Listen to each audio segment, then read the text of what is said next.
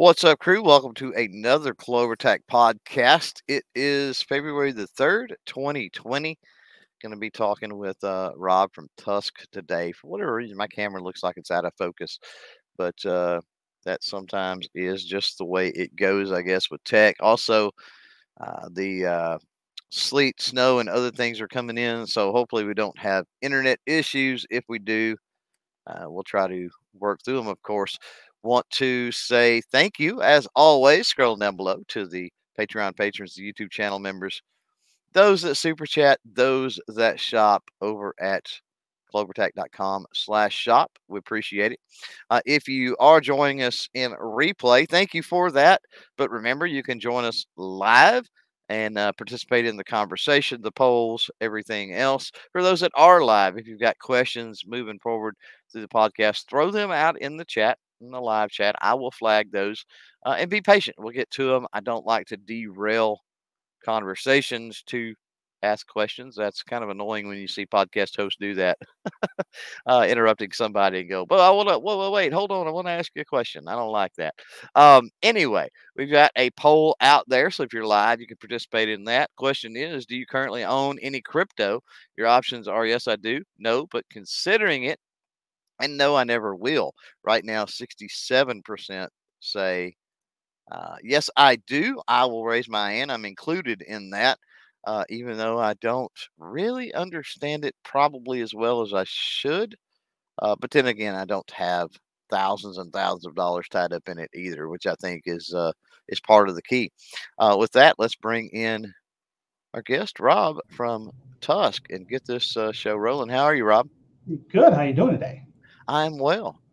Um, so yeah, let's start this out because my level of understanding with crypto is pretty darn limited. I know we've had some conversation on some other chats about that. I've probably forgotten most of what you said during that time, but I can remember crypto. Correct me if I'm wrong on this, but crypto's been around a while because I can remember a brother-in-law of mine using USB flash drives and video cards and other things like 10 years ago, quote unquote, mining crypto. Um, and so to that point, the age, how long has crypto kind of been around? Even though I'd say it's probably more popular in pop culture, whatever you want to say nowadays.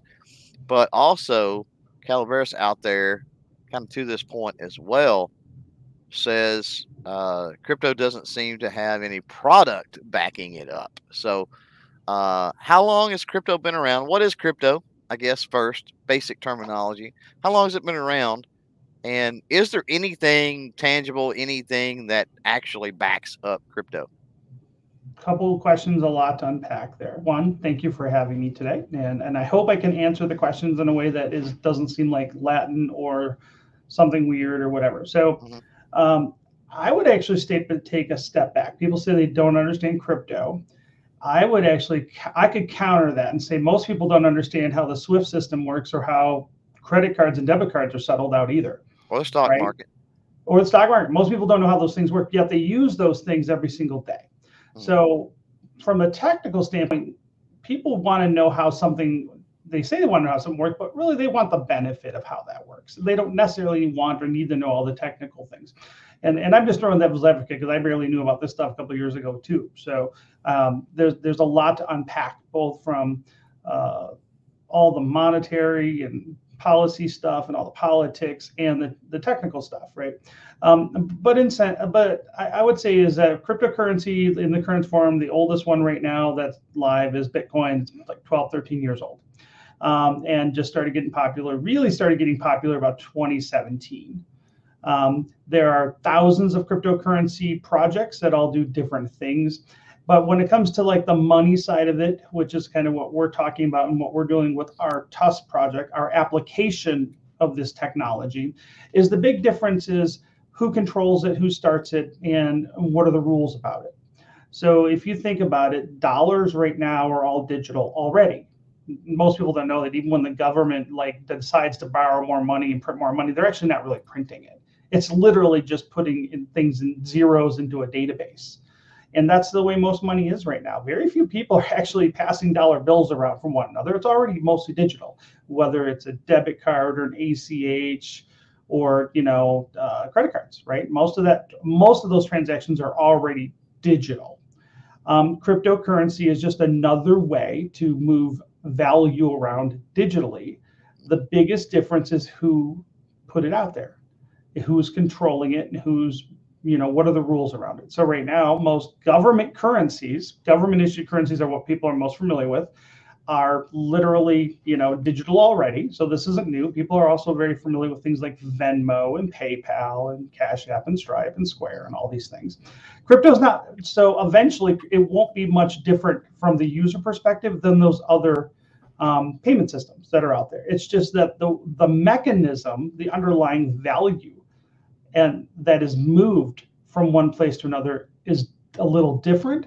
But the result is that you're moving value from one place to another. And I think in the future, not now, but in the future, people aren't going to know which cryptos or care which cryptos are actually moving the value as long as it does move the value. So I think the advantages and disadvantages out there is right now, I think we all know this, right? And a lot of us that pay attention is that the inflation's a real thing, maybe less so in other places. I can tell you where I live here in Utah, that just real estate, rent, all that stuff is basically doubled in 5 years. So for people here in Utah, where our salaries and jobs and things have not doubled, we feel that.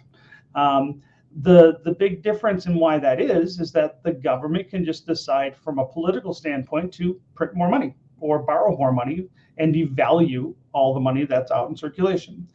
And so we call that monetary theory. When politicians decide that we're going to do something with the money, it doesn't go to a vote of the people. It doesn't go through. So it doesn't have to perform or conform to any particular law or principle. Politicians just do what they want to do, right?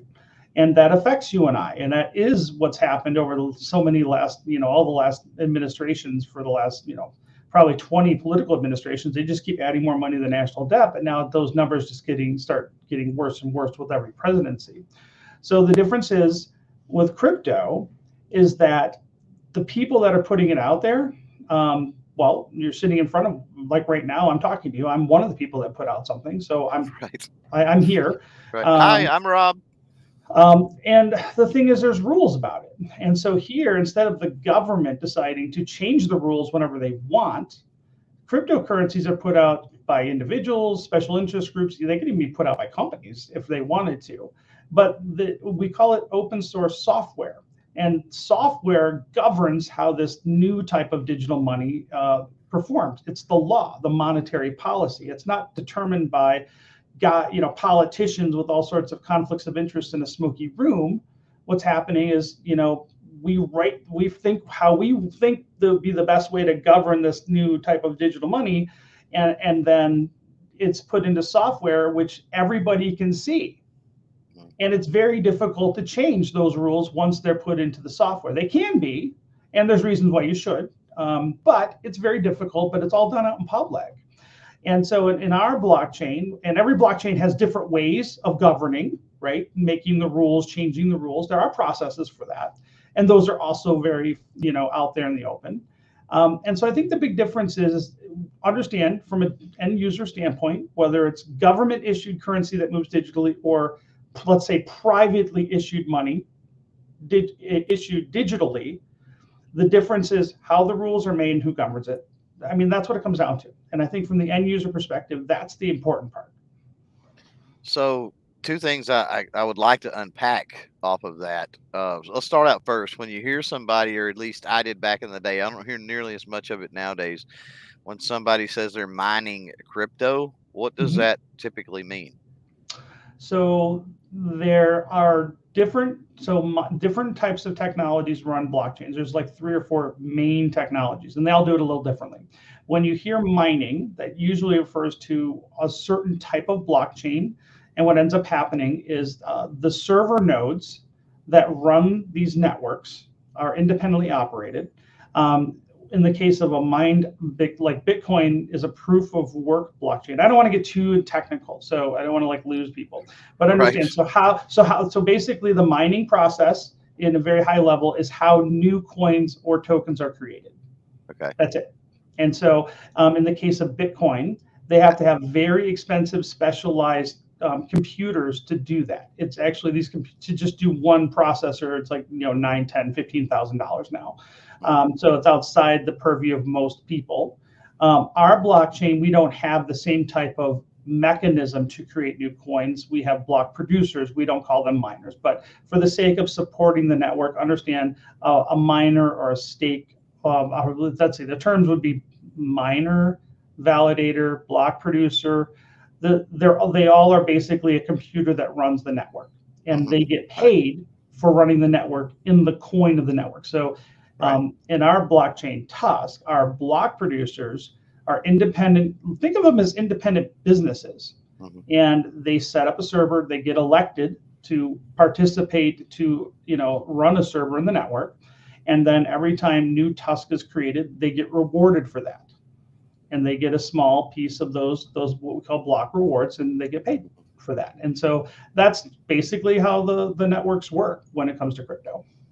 So is it similar? Because I've heard it explained this way, and I'm gonna go old school, and I think it was Superman 3 way back in the day. Wasn't that Richard Pryor, and he was siphoning off like hundredths of a penny with I remember that. with banking transactions, right? Is that sort of how the binding process of crypto works, only with information? It's little bits of unique information that are put together. I'm trying to Not wrap my really. head around, like, how do you go from, and I know it's difficult, especially layman's terms, to throw it out there. I totally get it, Rob, but I'm trying to go from, people aren't just getting on their computer and photoshopping a coin and going, "Oh, I have a Bitcoin," right? It's coming from somewhere. There's something in the software that people are finding these little bits of whatever that together comprise the crypto, correct? Okay, all right. So I'm going to go a little more technical to explain kind of the process. So we've heard the term blockchain. It came from a thing called a chain of blocks. And so think of that as a permanent record. So in a blockchain, think of us, I'm going to try to think of us, just imagine a ring with a bunch of computers in it. And then as transactions go around that network, a new coin is created, and think of it as a mine cart that takes that data now. So a miner will let's just say, make a wagon. That's the new block. And they put transactions in it. And then those transactions that people are trying to get information across the network, they create a block that goes around the ring. And then enough of the group of all the other computers in there, they all agree that that's a valid transaction. And then they drop those things off. And then when enough, like we call it consensus, so when enough of those computers agree to the transaction, it's made part of the permanent record of the blockchain.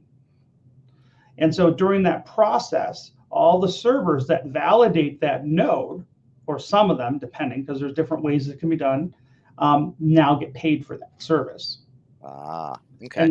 And so that's how it works. So what happens is different blockchains have different, they call them consensus mechanisms on how transactions are made a part of the permanent record.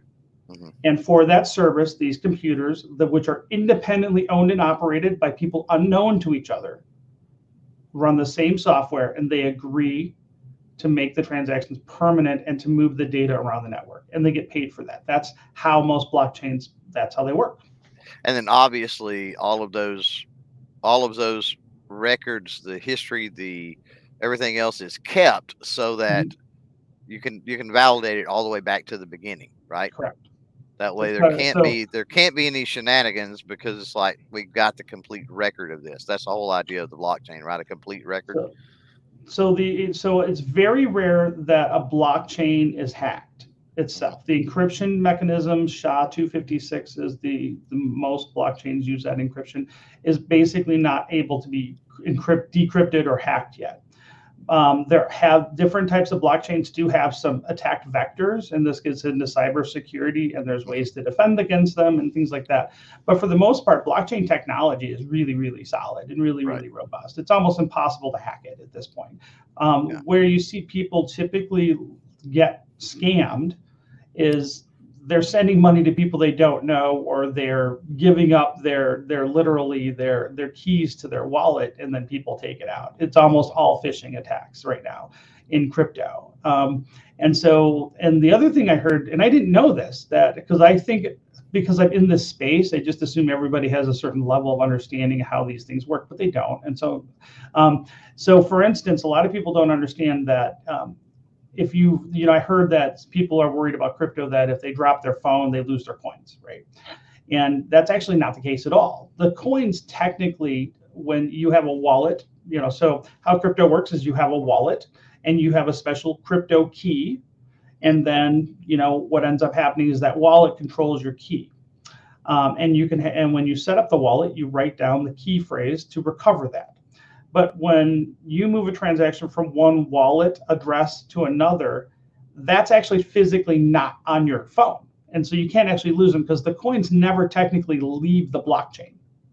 Right. And some people think like, oh, if I lose my phone or my computer, I'm going to lose all my coins. It's not the case at all. And if you properly back up your key phrase, so basically the wallet just can hold your key. But you should have a backup. So when you make your wallet, you always make a backup. And I always say make a backup of that backup and put it in a separate location. So you always have a backup of that, but you could recover your wallet at any time if you have that key phrase. That's why you also never give that key phrase out to anybody that you don't trust or don't know. And people do, and then they lose their coins because then people take the coins, they take their coins from them, and that's what really sucks. But understand that a hard drive failure should never cost you your keys because the coins are always permanently on the blockchain. They're just moving around to a different part of the blockchain. And then your keys just gives you the ability to move your coins in and out of your own wallet. That's all they do. Right. And it's a lot to take in, and for most people out there, I get it. I get the skepticism. I get, that's going to happen with any new technology. But you mentioned Bitcoin being 10, 12 years old, and I think that's important. I think that's something when you do have people that's skeptical, it's something to point out, to go, look, this is not something new that's happened over the last couple of years, right? This is something that started over a decade ago and has been progressively hashed out. Second thing that I would point out to any of the, and there, again, nothing wrong with being skeptical. Just got to kind of get open mind. I see Calaveras out there. He says, "I'm lost." Yeah, that's easy to do. Easy to do. I understand. Here it is. I am lost. He says, "I get it."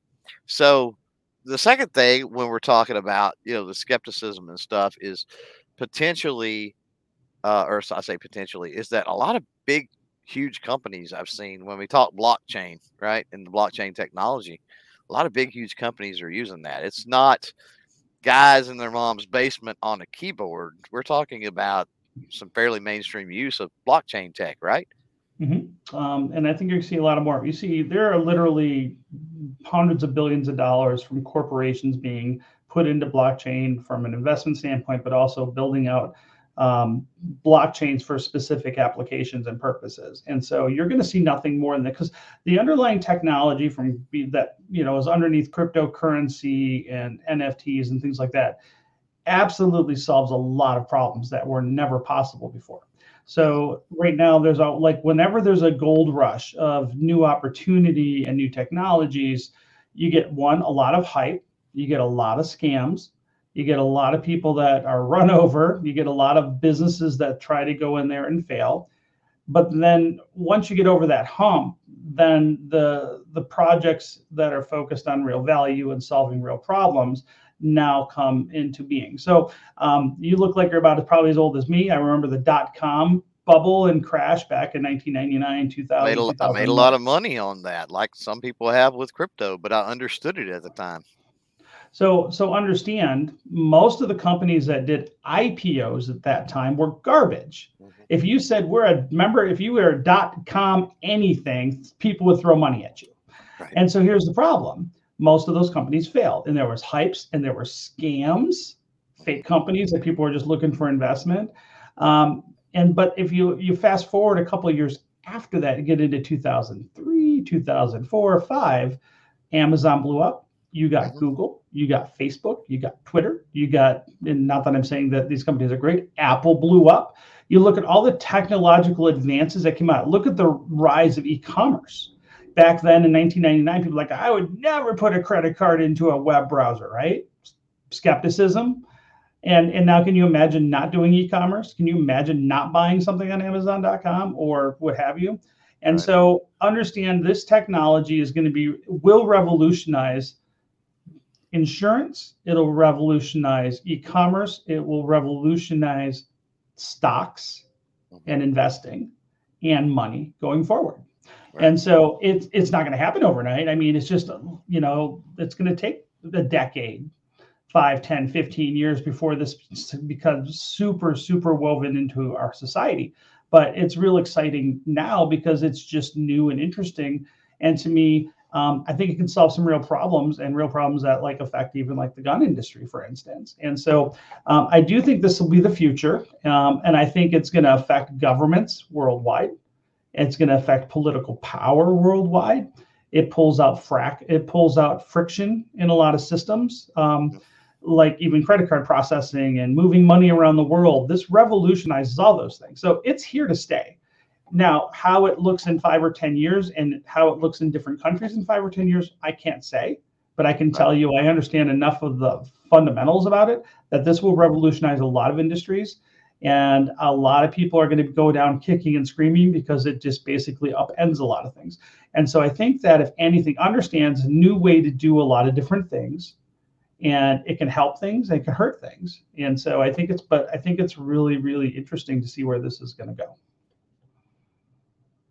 So we've got a few questions out there. Let's field those. And while I am dealing with the chat and stuff here, mentioned that first of all, we do have the poll up. Do you currently own any crypto? And yes, I do. Is 50% now. So lost a little ground on that. Got 23% no, but considering it, and 27% say never will. I would caution never say never. And to that leads into some of the questions. Let's work on a few of these so we don't get too far behind. Some of these you covered. I think G-Web's come in a little bit late, but how many people understand how their credit card works and how many expected the credit card to be explained to them before they accepted one from the bank and started using it to buy things online. Goes on here to say, did your 18-year-old version getting your first credit card ask the banker a lot of questions about how the system works, or did you ask things like, where can I use this? So valid points, which you brought up, of course, earlier. And then we got Calaveras. It's got a couple here, and so does G-Webs. Calaveras says, can crypto be used to buy day-to-day products? Examples, fuel, food, pay bills. And then, of course, G-Webs follows up down here with Tusk, which is your crypto, says cost the gun shop $0 in transaction fees, costs us no fees. And goes on to say that we can use Tusk to buy things, and no bank decides if that transaction is okay. So we'll get to probably get into the particulars. Right. We should give him the mic. I'm sure we'll get into the specifics of Tusk and the usability here in just a few minutes. But crypto in general, how widely accepted is that currently with, as Calaveras says, day-to-day goods? It's not. So that's part of it. So valid concern. So what we see out there, and I think that separates our project from many others, is that most of the crypto projects out there right now are focused on the investment side of it and not so much on the adoption side of it. And our project's completely reverse of that. We've been really focused on trying to get the adoption side of it more so than the hype around the investment piece. So we've never tried to tell people to buy. By the way, we never sold Tusk. We never sold coins. We bootstrapped this. We never said this was an investment. We never sold it. So one, it's hard to scam people when you don't take anybody's money. Let's start there. We never did. We gave the entire supply originally away for 4 years. We've been doing this for 4 years now. We're just now getting some traction. It takes a long time to get people to consider and take risks and look at this new technology. As far as use numbers of places, so we're one of the first projects that I'm aware of that is actually out there trying to get adoption. So there's a lot of problems with that. So right now, There's not a lot of places that people can accept Tusk right now. We're working on that. So we have like there has to be like a certain order when you're trying to do this. So our focus has been working more so with the retail side. And we're looking at getting integrated into payment processors that we don't want to compete with payment processors. We want to work with them. We Sure. say, look, just add us to your own point of sale system, and that gets Right. us out there. And as we grow, and this is a growth process, we think it's going to take a couple of years before we really have a lot of transactions really going through the network for a lot of reasons, because you got to get the retailers on board. You have to get a lot of what we call infrastructure for on and off ramps. How do you buy it with dollars? Well, guess what? The banking industry doesn't want to play with us, just like they don't want to play with the gun industry, right? So it's like it's hard to get some of those on and off ramps. We are actively working on it as a solution. So there are some crypto exchanges, though, and we're not listed on the one, but CoinZoom is one that actually has their own debit card that you can actually prepay with your crypto on their exchange. So there are ways, so you can use that anywhere, and they just do the magic on the back end. So from the user perspective, it's no different than using Visa. So we are looking at working with exchanges that already have those kind of technologies in place at some point, so you can use Tusk anywhere. So that is something we will be doing. We have to become a bigger project first before they'll consider working with us. So it is a baby steps growth kind of thing, and it's something we're very well aware of. There's also crypto ATM networks across the country. We've already been in talks with some of the biggest ones for integrations there. Again, it's a growth thing. And so the other thing is the gun thing fucks us. So because a lot of the people that work in the software and fintech or financial technology sectors, they're all headquartered in Seattle, Portland, San Francisco, New York. And guess what? They don't like guns. Yeah. So we are getting a little bit outside the gun world, which was always the plan anyways. We're just run by gun guys. So we think that this solves big problems for the gun world. And so we wanted to start there. But the idea with Tusk was always to go out to other industries as well after, sometime, kind of like Amazon started with books and then worked their way out to music and clothes and everything in the world now. So understand, we're here for the long term. We've been doing this for 4 years. We're not stopping. We're not worried about, we're not running out of money or anything like that. So we know that this is a long process. But here's the thing, we think that if you look at the politics around the gun world and payments, is the fact that they're coming after the gun industry. They're doing everything they can to financially deplatform gun retailers that are completely lawful, completely constitutional. And there is no backup plan if the banks really put the final nails in the coffin on credit card processing for the 2A world. We are a decentralized project. We don't have the ability to shut accounts down, even if we wanted to. It's just not possible. And so the beauty of a decentralized network like Tusk or other cryptos is that the banks don't get a say in it. And so it's like almost having an insurance policy against being deplatformed. Even if you're not getting a lot of transactions with it in the beginning, it's that infrastructure is there in case you need it. Now, would you, and we're going to get specifically into Tusk, I got two more quick questions I want to get to that are kind of general crypto, but with Tusk, before we get into that, would you encourage people to reach out to their local gun shops and talk to them about maybe utilizing Tusk? Sure, absolutely. So I want to piggyback on that a little bit. The structure of Tusk. We're what they call a decentralized, is a big fancy term. We're a decentralized autonomous organization. This is a new thing you'll start hearing a lot. They call it a DAO or DAO. And what that means is we're not a company. We're kind of like a nonprofit crossed with a co-op. So there is no CEO, there's no LLC, there's no one in charge centrally making decisions. I am not the boss of Tusk. I don't own Tusk. It's not my company. I am one of the co-founders, but all the decision making around Tusk is done via voting online in a very secure manner. So when you receive Tusk, not only do you get the value of whatever Tusk you own is, but you also get voting rights in our community to help make decisions. And so I like to tell people, like, if someone wants to go talk to a gun shop about accepting Tusk, you don't have to ask my permission. Like, the community would love that. Become part of the community and tell people, hey, I want to do this. If someone's in the process of setting up a Tusk shooting team nationwide, And it's just a community member. I'm not in charge of it. I don't tell him what to do. He doesn't ask permission. He wants to do it. And he's, they've been putting jerseys on people and they're competing in Right. local events, and it's happening. And that's the cool thing about this new technology, is that you can work with people you don't necessarily even know to further align and further work towards solving a problem. So if someone wants to go talk to a gun store, absolutely. And if they have someone they need some help trying to articulate how this could fit into their business, I'd be happy to help, because I try to think of myself as ambassador of Tusk, but I'm not the boss of Tusk. Gotcha. Now Calaveras out there, he says, I understand the gentleman has his own crypto company. I guess Rob just explained, not really his company. It's not even a company, but he said, how should someone, this is valid though, how should someone evaluate to determine which type of crypto they should go with? So you talked about the different, types of crypto and the way that things were done.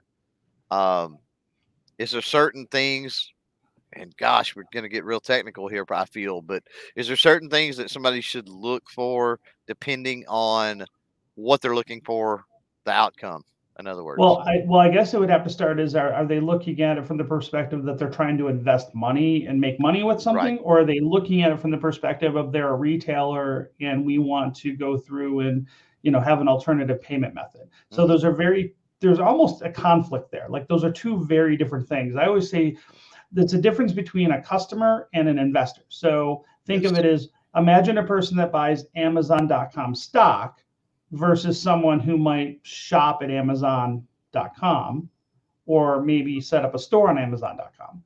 Those are two different people, or maybe three different people. And so I'd have to know a little more about that. So one, I don't give investment advice. I don't even tell people, I don't tell anybody to buy Tusk. I've never done that. I don't tell people that it's going to go to the moon. I don't do any of that kind of stuff. Right. I tell people that if we create value, the price will come. That's all I'm going to say on it. But I don't know if it will. It might not. And so that's why I don't tell people to invest in it. What I do tell people is that we'll work really hard to make it a useful tool for retailers in the industry and trying to solve that problem. And we've been doing that for 4 years. So I would say, if I had to look at things I am an investor personally, and I own a bunch of different cryptos as investments. But I think the long-term investment crypto that I trust the most, that I've used part of my pension, would be Bitcoin. And because I'd say Bitcoin's the only one that I really would say that I'm comfortable telling people that I think they should have some exposure to. And one, I think that exposure should be a very small part of their overall investment plan. Sure. Because I still think all crypto is still at this point high risk investing, including Bitcoin. But I think Bitcoin's its own kind of like category. And I say that, to me, I like Bitcoin from the standpoint of it as an investment, because so many big companies have put billions of dollars into it. And so they're not going to let it go to zero, right? Outside of that, you got to remember there's different types of blockchains. Most blockchains are not just payments, right? There's all sorts of additional functionality that different blockchains have over other blockchains. So that's where it starts getting a lot more complicated. And then from an investment standpoint, you got to take all that into account. Or if you're trying to look for a solution to a certain problem, you got to take into all those features and benefits. So, but there's thousands of different blockchains out there. But I would say start with looking at Bitcoin, because it's been around the longest. There's more resources about it to get educated on. There's more wallets out there to get educated on it. So start your learning journey, and then start figuring out what your risk profiles are. I would, if you're going to invest in crypto, it is more volatile, and volatility is a fact that most people are just investing in it, and most cryptos don't have anybody buying and selling goods and services with them. And as we believe that as a project that's focused on getting people to buy and sell things and we're looking at that more than being an investment vehicle. Is that the idea is that as more people are actually doing these transactions across the network, the price will stabilize on its own, right? And so if you think about it, why cryptos are so volatile is that there's so much like high frequency trading going on, and there's not like this stable value of like, oh, people are doing, buying barrels of oil or something through it and running those transactions through, which would naturally stabilize that. It's like why is the dollar actually outside of inflation compared to why is the dollar very, stable, whereas like, money in Venezuela is not. And so they're both government issued currency. Both don't have anything underlying them. They're not pegged to a value of some commodity or anything like gold or oil or something.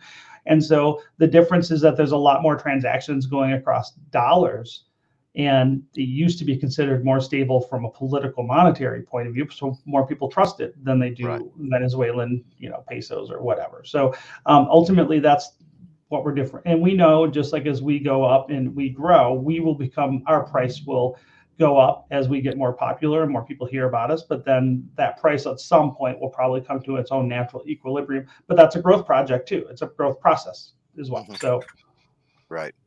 So it's sort of like on the investment side, sort of like buying an original old school, let's say Colt Walker, putting it in the safe, taking it out, looking at it every now and then, whatever, and going out and buying, $7, $8, $900 handgun that you're going to actually go to the range with and shoot every day. Tusk is the latter, right? It's like we want you to use this. I like to tell people that, like, a lot of people in the Bitcoin, and by the way, all these different crypto projects have its own community underneath it, right? Hmm. That support them and get the word out about them and stuff. So the Bitcoin community likes to call themselves digital gold. I like to tell people we're trying to be the Venmo to their digital gold. Right. And so, because we're focused on transactions. And so, Right. yes, exactly. And so, Use I it. believe Bitcoin's an amazing, personally, I think it's a great long term investment. And there is a lot of volatility that's going to come along that way. But I think we probably are more technically suited for payments just because we're faster and cheaper to do transactions on and things like that. So, and we're out there knocking on doors. So, like, I'll give you a great example. Like, we just had SHOT Show. And every year there's there's really the biggest, SHOT Show's like the big gun show. And then the week after that's typically the biggest crypto conference in Miami. And usually I go to one and then the other. I go usually from Vegas to Miami for that. And I can tell you, crypto conferences are fun. Like, there's a lot of good fun parties and stuff. Right. But the problem is this year, both of those events were on the same day. I had Oh, to wow. pick one, right? Mhm. I went to SHOT Show. And why I Choose went to SHOT Show wisely. instead of Miami. By the way, I tend to have more fun in Miami. I'm out all night. Where Right. SHOT Show, I'm literally in my room at 8 o'clock, like getting ready to get up in the morning. And so, and why I decided to go to SHOT Show is because I view that as the industry we're focused on. That's where our customers are going to be. Right. So we're focused, and I say we're optimized for customers and retailers, whereas most crypto companies or projects are focused on investors. They're optimized for investors, and we're just not. We've never worried about the investment side of it. We are now we're going to start working on getting liquidity up, so retailers can have more confidence that if they accept Tusk for payments, they'll be able to sell it and turn it back into dollars or some other crypto. Sure. So we're going to be opening up literally some liquidity pools on other blockchains, and we got a bunch of new exchange listings coming on, which will help that. So, but again, this is all growth process, right? So I tell, like, even with retailers, they say if you're a retailer, one, I don't think you're going to get many transactions yet, even if you start accepting it. It's just about building that network and building confidence within the community more than anything. But on the other hand, if you need to, like, if you're especially a mom and pop store and you can't hold on to Tusk, let's just say someone did buy something and you can't sit on it for a while, we're probably not ready for you yet, right? And I'm okay with that. Like, I know this is a growth process, but if you believe in what we're doing and you're like, hey, what, I'll take, I could handle a couple sales and I want to get involved anyway, then let's talk. And in 12 months from now, I think we're going to be in a very different position as well, because we just have a lot of big things that we've been working on for years that are literally lining up and landing this year, like the GOA thing we just did, at SHOT Show. Yeah. Now, speaking of SHOT Show, that ties into something that G-Webs had thrown out there earlier. By the way, if you got questions here, throw them out there in the chat, and we will do our best to get to those. I'm sure this was part of what you were doing out there at SHOT Show, but he says bigger challenge in 22, education on, quote, what cyber is, or, quote, why to consider cyber. So I'm sure you had a lot of those conversations during SHOT. Can you give you some insight on where the hurdles are with when you're talking to people like you did at SHOT? Sure. So, yeah, actually, we're going to be setting up a whole dedicated website with a lot of, like, literally Schoolhouse Rock type videos to go over all the basics of crypto. to help people that don't understand. And we're not trying to say it in a dumb way. We're just going to, we don't want to say people are dumb. We're just going to try to really simplify it in a way that like average people can understand it, because people do want to know the technical specs. And I'm like, well, go do that with Visa, but so we're going to be setting up a dedicated website for that purpose with lots of explainer videos. We do have some on we have some educational content on our website at Tusk.network, but we're going to do a lot more of that, and we're doing more video and try to make it, pizzazzy and stuff. So we are going to be doing that. Literally, one of our community members, I'm telling you, this is like, it's like almost like being in a business. But so one of our community members, there's about 500 different software packages that help make those videos. I got someone actually working right now to pick the right software. Right. And he's going to give me the report this weekend. He's just a community member. Right. And so I said, hey, can you go do that? Because we need to figure this out, because we need to make a bunch of videos. We should buy the software. So this is the kind of stuff we're looking at. So we're going to do that and probably call it 2A blah, blah, blah.com crypto, whatever, and try to just, do that educational material. So why cyber? That's really simple. The bottom line is a lot of people don't know this outside of the retail part of the gun industry, but it's very hard for gun retailers to get financial services, whether it's a checking account or credit card payment processing. And the ADL and PayPal are actively looking and researching on how to basically create a financial no-fly list. The industry is working really hard to deplatform and put the final nail into the coffin of guns and gun sales.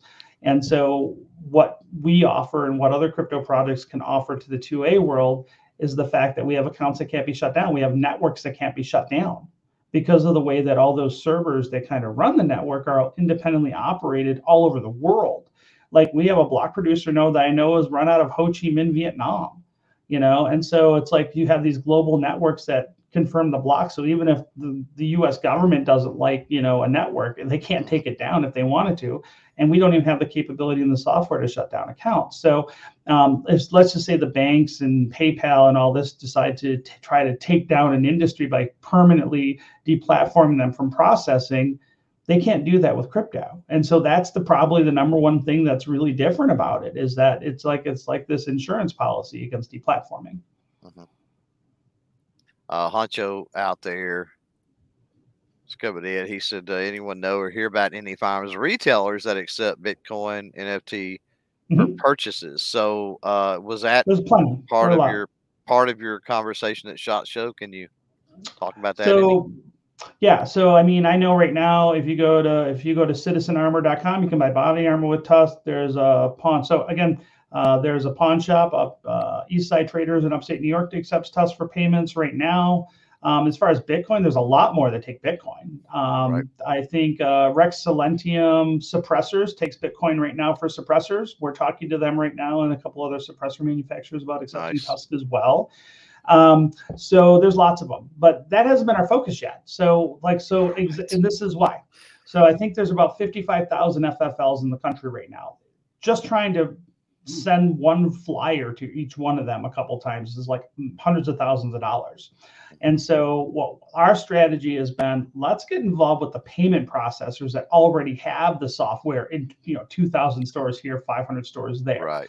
And so our strategy has been, because we're just a small group of people. We don't have the resources to spend millions of dollars on doing all this marketing. So we've just been focused not on trying to knock on individual retailers' doors, but actually go work with big players. And even since SHOT Show, I've been talking to nothing but banks and credit card processors that are interested in looking at the crypto option.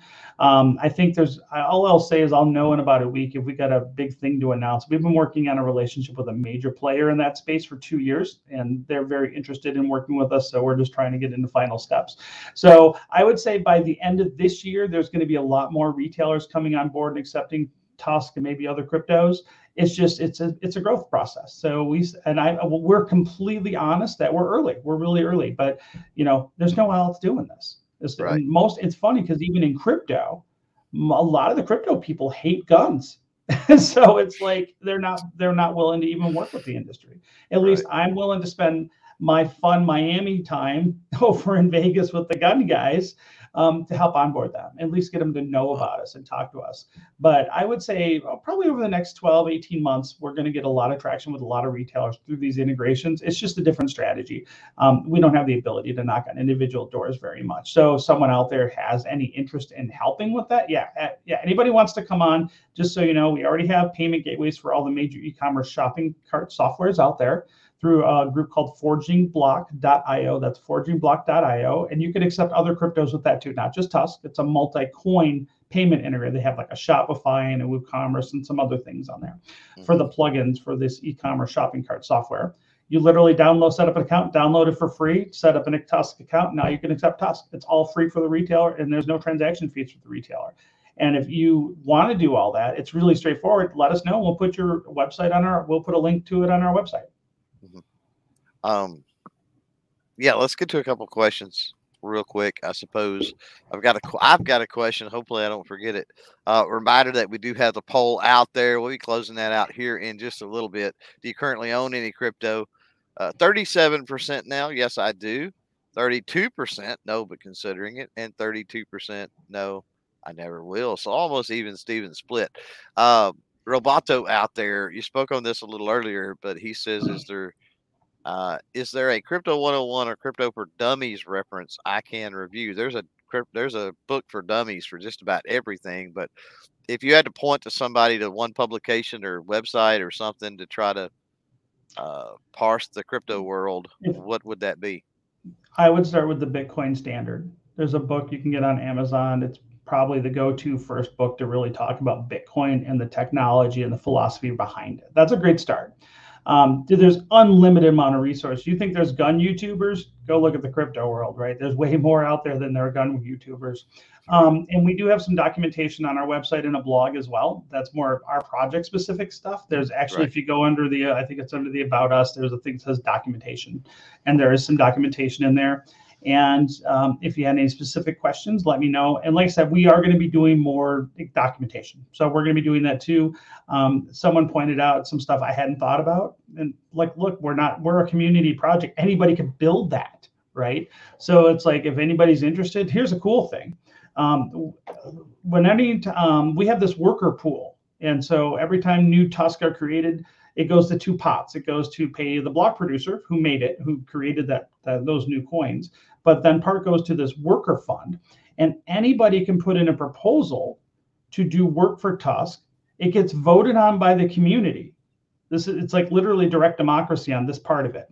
And if you wanted to do marketing, or if you wanted to write documentation or do programming, you can put in a worker proposal, and we really haven't had any legitimate ones not get passed at this point. And you can start earning Tusk. It automatically goes into your wallet, and there's no 1099. You still have to pay your taxes, but that's not on us. And then you can do work for the network too and start earning Tusk just for doing basic stuff. It's like we need everything. So if someone had a unique idea, like someone wants to do this Team Tusk thing for the shooting team, I'm like, let's do it. Sounds great. I'll support. I can't do it. I don't have the time. I was talking to a guy late last night. I said, when we're a bigger project now, this is down the line, he's involved with off-road racing. And I said, I'd love to have a team truck. I'd love to have a trophy truck that said Team Tusk on it. I think that'd be freaking awesome. We're probably a couple of years from that, but that's the stuff we're interested in. So for instance, let's just say there was a trophy truck team and we're a bigger project, or maybe they can do it now if they wanted to, and they're willing to take a sponsorship in Tusk. They could put in a worker proposal, said, we will put Team Tusk on our trophy truck for this many Tusk. This is how many races we're going to go. The community votes on it. Boom, they do it. Right. So this is the beauty of a decentralized project. Anybody can contribute in any way that they can think of, and be creative. And then this is why it literally is a community run thing. And so, I mean, instead of Visa telling you what to do and how, as a merchant or a retailer, you can be a merchant and still be part of the whole community and be a part of the rulemaking, or being part of, if you want to vote on things, and if you want to support, worker proposals, you as a retailer, remember, every time you get Tusk, you get voting power. And so the more Tusk you have, the more voting power you have. And so I think it's just kind of a new way of doing things. And a lot of people aren't used to that, but this is the future. and I think that I'm pretty excited about it, and that's what I like about it, because we are like a co-op, like in that aspect, because Hmm. now we get to work together, and you could contribute in any way that you wanted to, and you could say, I really am not big on this whole trophy truck thing, but I really like the Team Tusk thing. I want to do some of that in my neighborhood. I will, and maybe I work and I'll sponsor some Team Tusk events near me, or if so, and yada yada yada. Somebody's got a canoe race and they want to put a Team Tusk thing on it and get their canoe race sponsored. I don't care. Let's Right. do it. And Right. that's the beauty of this. Everybody can contribute and get involved and have some say. And now we grow this into like a much more organic way, a much more honest way.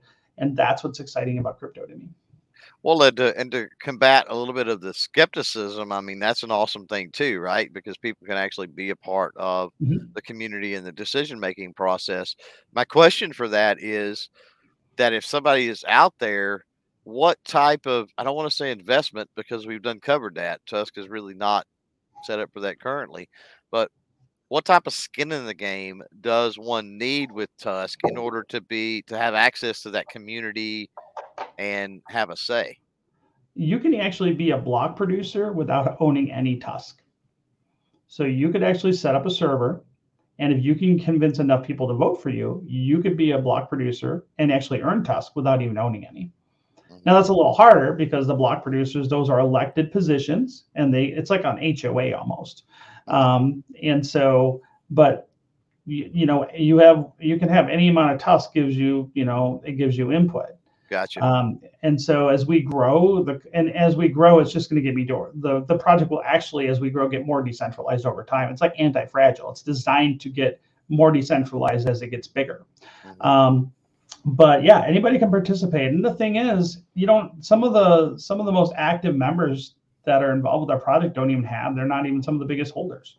Hmm. So it's just you have to get excited about the project and participate. It's just, I think it's just like anything else. Because voting is part of what we do.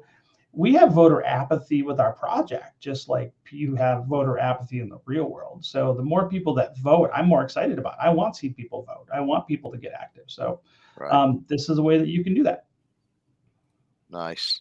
We've got Lucy out there. Ricardo says, Clover, hello, everyone. So thanks for that, Lucy. Good to see you out there, my friend.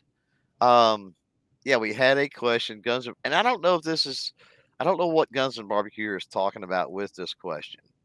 But says, what about something that people can print off at home and take to their local gun shop if they wanted? I don't know if he's talking about an info sheet for Yeah, it sounds like it. Tusk, or he's not understanding the getting away from paper thing and you like printing off a gift certificate code. So explain that out there, Guns Yes. Barbecue, if you're still listening, what you mean, um, and we'll go from there. But do you have any type of an info sheet that people could do that, or is I that something that? actually we do have some digital files for you could print out, which is actually, we do have a flyer Nice. and there, but we probably need to make something better and new, but that put it on my list. But yeah, I think that would be somebody, someone else wanted to do it even better, kind of thing. So I mean, the more stuff like that is what we need. And I actually think I might have I had some flyers printed at one point. I might still have some. So if someone actually wanted those and reached out to me, I would actually send them some if I can find some. But I certainly could send some stickers out and some patches too if someone wanted to do that. Right. Very cool. So yeah, I think we're caught up with all the questions. Thanks for all of that. I'm going to close the poll out. We'll check that here in shortly once it gets through processing, and we're just shortly before the top of the hour here. What have we overlooked? Oh, I know. It was the question I told you I was going to try not forget. So you were talking about working with banks, processors, that sort of thing. I think that's a Mhm. smart move rather than going to the individual level. But those entities are governed by all types of regulations. So my question is, are there any hurdles that you've seen in talking with those banks and financial institutions or whatever? Are there any hurdles working with crypto or specifically Tusk that are regulatory in nature? Like there's some type of a roadblock there? So most of the risk of, so I actually had a meeting with the bank president on Tuesday of a local 5 branch bank who's interested not only in getting into crypto but working with our blockchain. So understand how a blockchain is created and launched. puts it into one of, from a regulatory standpoint, whether or not it's an illegal security or not. That's the big one. Is it a security or not? And so when we launched, we were very cognizant on how we launched, and we launched in a kind of unique way, even by crypto standards, because we gave our whole supply away for free. So we didn't sell tokens or coins. And so by doing that, that kind of took us outside the illegal security bucket, which makes it actually very easy for people to work with us. The problem is so many crypto projects by current regulations are considered illegal securities. So a lot of banks and other people won't go anywhere near them. Even if they think they might be an illegal security, they don't want to get involved. And so we believe that we launched correctly and follow it, and we're very compliant. We're not doing anything illegal, at all. And so because of that, it does actually make it easier for big players to work with us. Now it's about building confidence that they should work with us. Right. So I think the biggest barrier to growth so far with like the American fiat, let's just say money, we call it fiat exchanges. In this world, well, we mean they'll accept dollars, meaning you can buy like a crypto with a credit card at these exchanges, essentially what that means. And most of the American exchanges have been very leery about listing us, which would make it a lot easier for us to grow if we were not involved with the gun sector. And that's a political decision, policy issue. It's not a legal one. But that's probably been honestly, that's been the biggest hindrance to our growth. Because if we could get, because that's prohibited, it made it hard for us to get like trade volume and liquidity, which would help a lot for retailers, because a lot of these exchanges won't list us. Now, how we're trying to solve that problem is we're going to be working with more decentralized exchanges. But then we did a big upgrade to our network last fall, and to allow for what we call NFT creation and asset creation in addition to payments. So we basically increased our capabilities to allow people to create NFTs on our blockchain. And so because of that, that kind of will help get us out of the gun area a lot. So we already have a lot of people in other industries that want to build NFTs on our blockchain, including for art and historic documents and sports related kind of stuff. So we believe that will help make the hesitating exchanges more likely to work with us. Mm-hmm. So that's one of the things we're doing. So it just takes time because we recognize, look, this is a true, and you talk to a lot of influencers too, that maybe you do gun stuff and something else, and they'll tell you the same thing, that being an influencer in the gun space is really hard. Whereas if you go into another industry that's not controversial or political, it's actually, you can make a lot more money just because anybody will work with you. And so those are those things that, like, I'm still going to spend more of my time still working with the gun industry because that's still more important to me personally. But I would be happy if there was another me that got involved with the project and they say they wanted to work with the cannabis industry or work with the art world or work with, some of these other sectors and just go to their conferences, right? Yeah. So, but again, I'm only one person and I have to choose and pick and choose where I can spend my time. I'm choosing to spend my time with the gun space because that's something I'm passionate about. I've been very passionate about it for a long time. And so that's where I'm going to keep going. But if there's low-hanging fruit, so to speak, with people in other industries that want to still work with us, I'll certainly welcome them aboard. Yeah. And I don't know, maybe the contact I shared with you on the cannabis side of things, I mean, maybe something could be worked out there where they can take the ball and run with it. It's nice to hear you say, which for those that come in late, Rob was talking about that earlier, that, this is not a company, an LLC, anything in that sense, that, everybody is a part of it. Everybody contributes. Everybody makes the decisions. Guns and Barbecue out there did clarify. He said that you'd mentioned it costs thousands to reach out to FFLs individually, and he was wondering if they had a flyer that somebody could drop off. And yeah, Rob answered that, said there is one there. Let's take a look at the poll real quick before we get out of here. Do you currently own any crypto? Ended at 35%. Yes, I do. So people that joined early, apparently people that joined the conversation early, and this makes sense, were people that had some knowledge apparently of crypto, because it started out way higher than 35% and it slowly dropped off. So that makes sense. People that were interested in crypto were the first to join. And so thanks for all those that jumped in live and had the questions. No, but considering it, that's a good thing at 33%.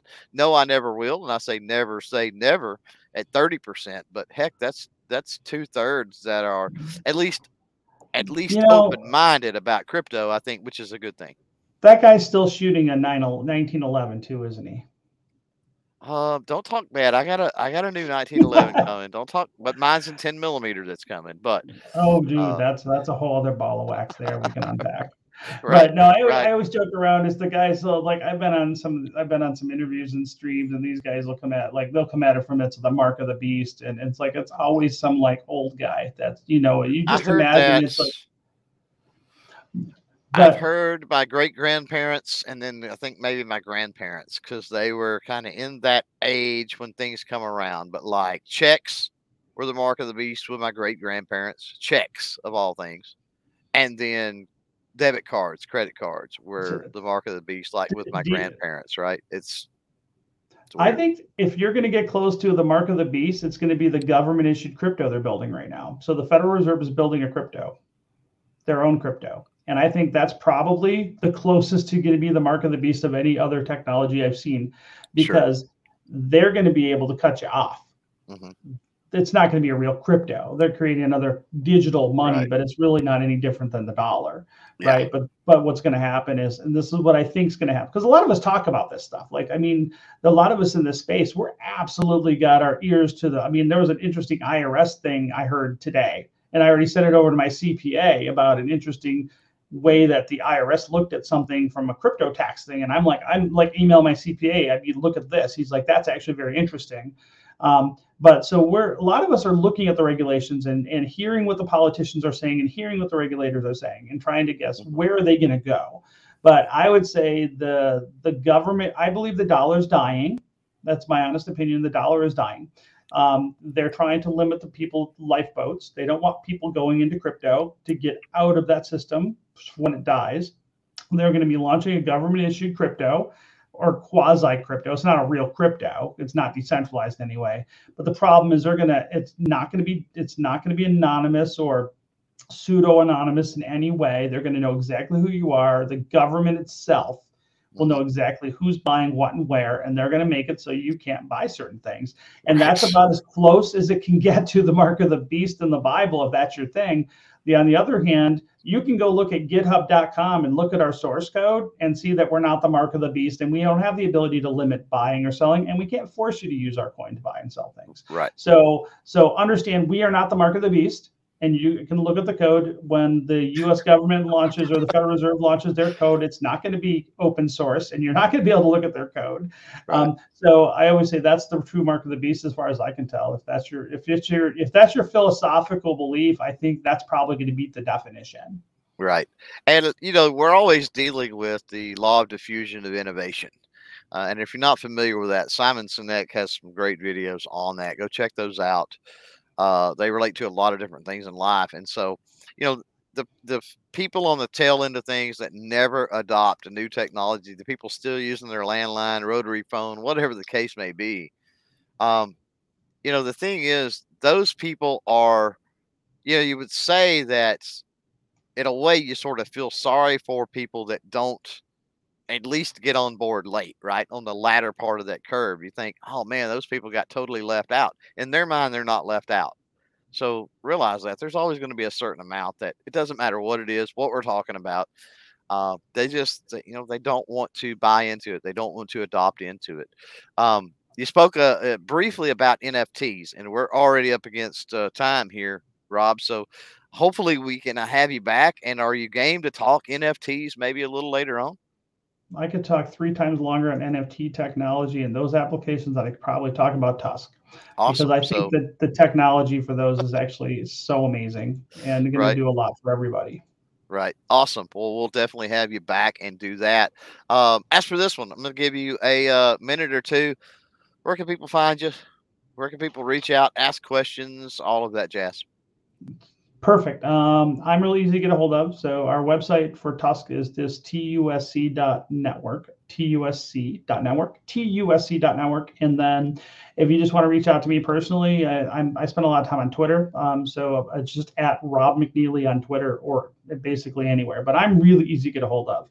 And I'm easy to get a hold of on Discord. I'm easy to get a hold of on Minds. I'm easy to get a hold of on Telegram. I'm literally just at Rob McNeely pretty much everywhere.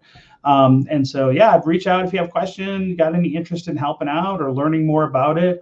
I give one-on-one conversations all the time. So I'm, like I said, hit me up in the DMs and I'll be happy to help you. Awesome. Thanks again, Rob, for joining.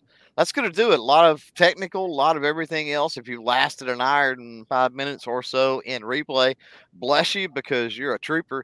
If you came in live, if you stuck around live, if you listened to all this, go back and check out the replay. If you don't understand anything, obviously you can reach out to Rob if you have questions and stuff like that. But we're going to shut this one off. So until next time, I should say, don't forget to chain fire freedom.